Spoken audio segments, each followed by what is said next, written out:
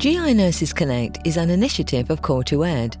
This podcast is supported by an educational grant from Bayer. The views in this podcast are the personal opinions of the experts. They do not necessarily represent the views of the experts' organisation or the rest of the GI Nurses Connect group. For experts' disclosures on conflict of interest, please go to Oncology on core2ed.com. Hello and welcome to this podcast on management of skin toxicity with multi-kinase inhibitors. My name is Beth Whitmer and I'm a registered nurse. I currently work as the Director of Care Management for Florida Cancer Specialists and Research Institute in the United States, and I'm also a member of the GI Nurses Connect. I'm delighted to be joined today by Dr. Hans Prenen, who is a GI medical oncologist at the Antwerp University Hospital in Belgium, and also a member of our physician partner group, GI Connect. Thanks for joining me today, Hans.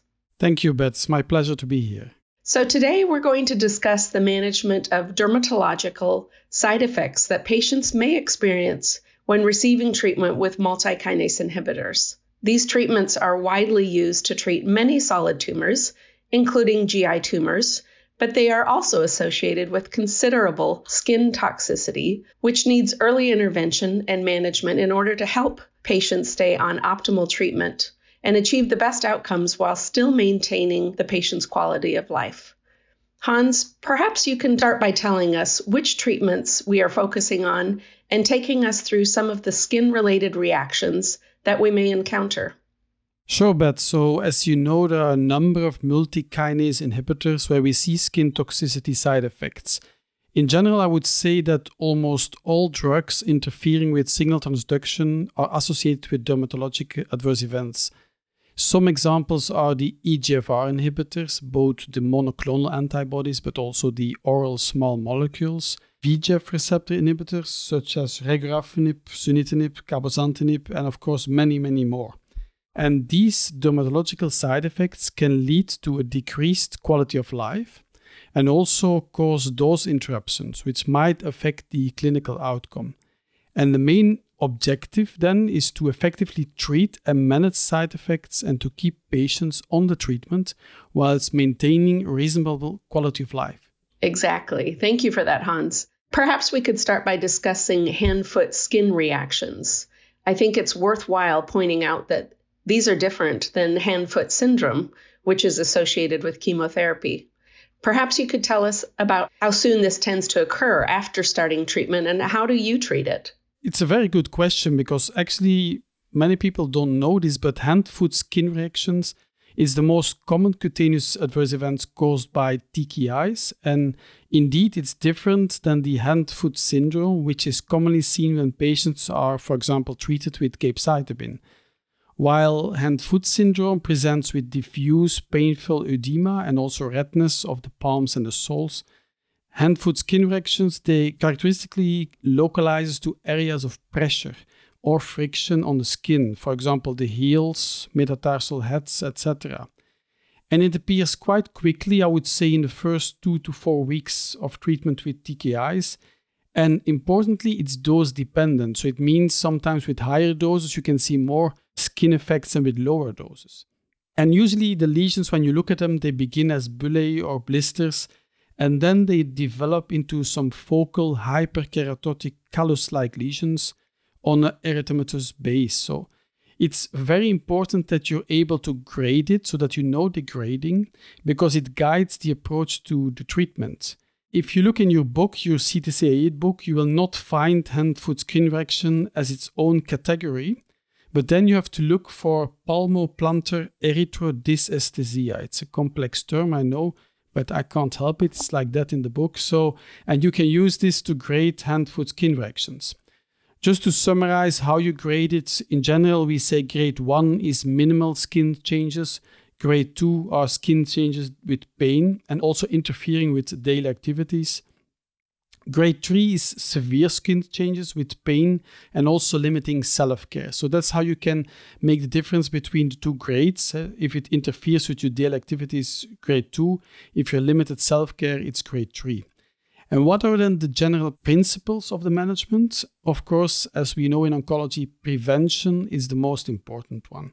And how can you prevent it? By using moisturizing creams and, of course, minimize friction and pressure.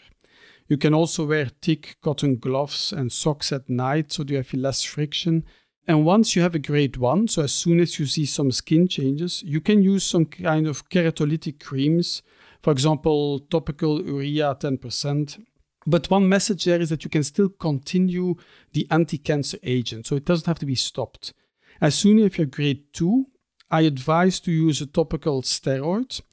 And in grade 3, I would hold the multikinase inhibitor for at least 7 days, so until there is a better effect on the skin toxicity. And then you can, for example, resume at the lower dose. Also, one important message is don't forget to treat the pain, because often it's very painful, so you can use anti-inflammatory drugs, you can use topical lidocaine. Some people even need morphine to treat the pain. And of course, be alert for infection.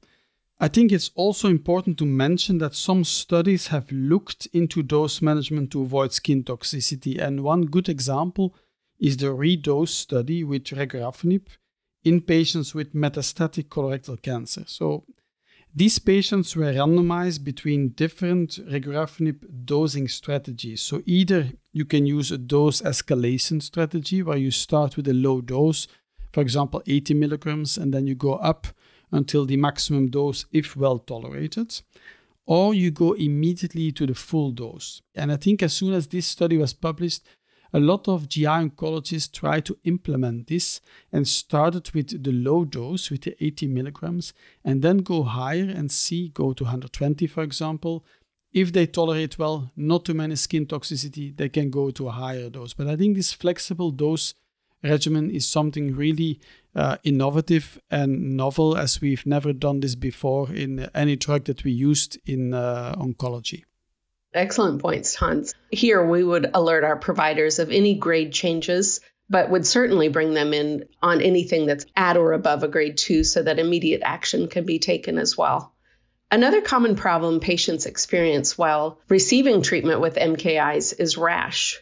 Can you describe the different types of rash that a patient may develop, and how would you manage that?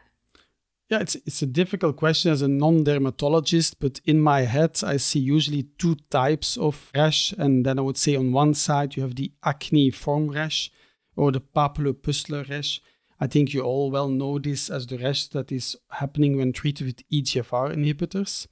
It typically begins within 1-2 weeks of treatment initiation, and it also gradually subsides over a few months. So the lesions are typically on the face, scalp, chest and back, but usually not on the extremities. So this is important. So what are the measures there? I think most people know it, but I will just summarize them. I usually tell people when they have babies, they should treat their skin as they would treat the skin of the baby. So avoid frequent washing with hot water, aggressive soaps, excessive sun exposure, and use a lot of moisturizing cream. So these are preventive measures that can avoid a lot of skin toxicity. Second, you can use oral antibiotics. There's a big debate about this, whether we should use them prophylactic or not with tetracyclines. For example, we use minocycline 100 milligram. We use it prophylactic, but we can discuss for hours, I think, about whether to use it up front or as soon as you see symptoms. And as soon as you have a grade 1, I tend to use metronidazole cream locally. And if you go to grade 2, I associate a higher dose of minocycline, if not already used. And grade 3, usually topical steroids. My main message is that usually when I tend to use steroids, I try to also ask the advice of a dermatologist if available. I told you that I have 2 types of rash that it's in my mind. One is the acneiform rash, and the second one is the maculopapular rash. This occurs very early, 1 to 3 weeks after treatment initiation, and it's frequently dose dependent. And the incidence can be reduced in subsequent cycles. So usually the more you give of the drug, the less you see this skin toxicity. Usually it also tends to disappear without treatment in less than 2 months, so it's not that bad. And I think you only have to treat it with topical steroid when the patient complains that it's itching or when it's too bad. Again, the same rules. Grade 1, just use, for example, something locally or menthol cream. Grade 2, add steroids. Grade 3, refer to dermatologist. So I think in general, the rules apply for any type of rash.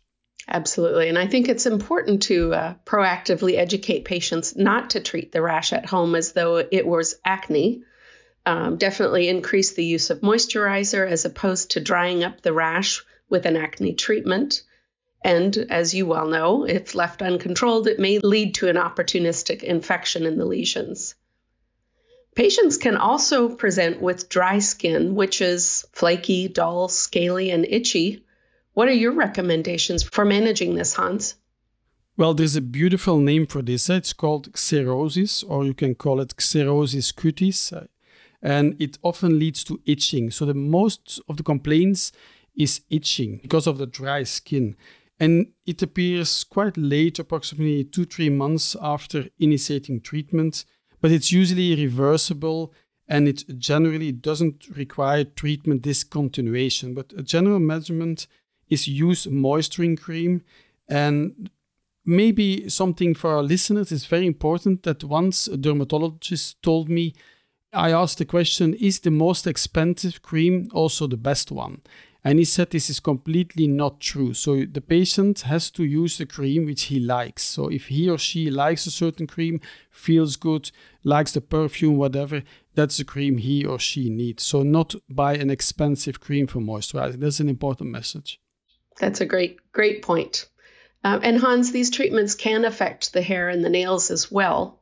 In particular, alopecia can significantly affect a patient emotionally and impairs their quality of life.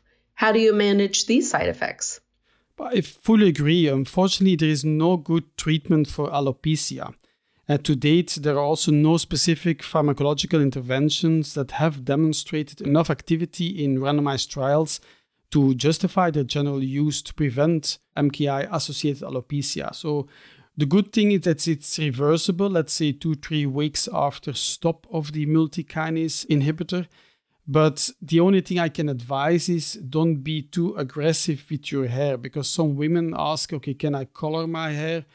And we always advise not to do that. And once a hairdresser told me that it's a bit toxic for the hair. So everything that is not good for the hair, aggressive shampoos, etc., it's also better to avoid once you want to avoid alopecia. But there's no fantastic drug for this.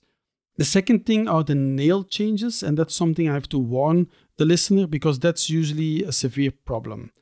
The best is to avoid, of course, and once you see this nail toxicity, you have to withhold your multikinase inhibitor treatment when necessary. And I would advise to refer always to a dermatologist when you see this nail toxicity, because there are certain treatments like topical steroids, calcineurin inhibitors, antimicrobial soaks, etc. But usually I refer them to the dermatologist because they're very difficult to treat.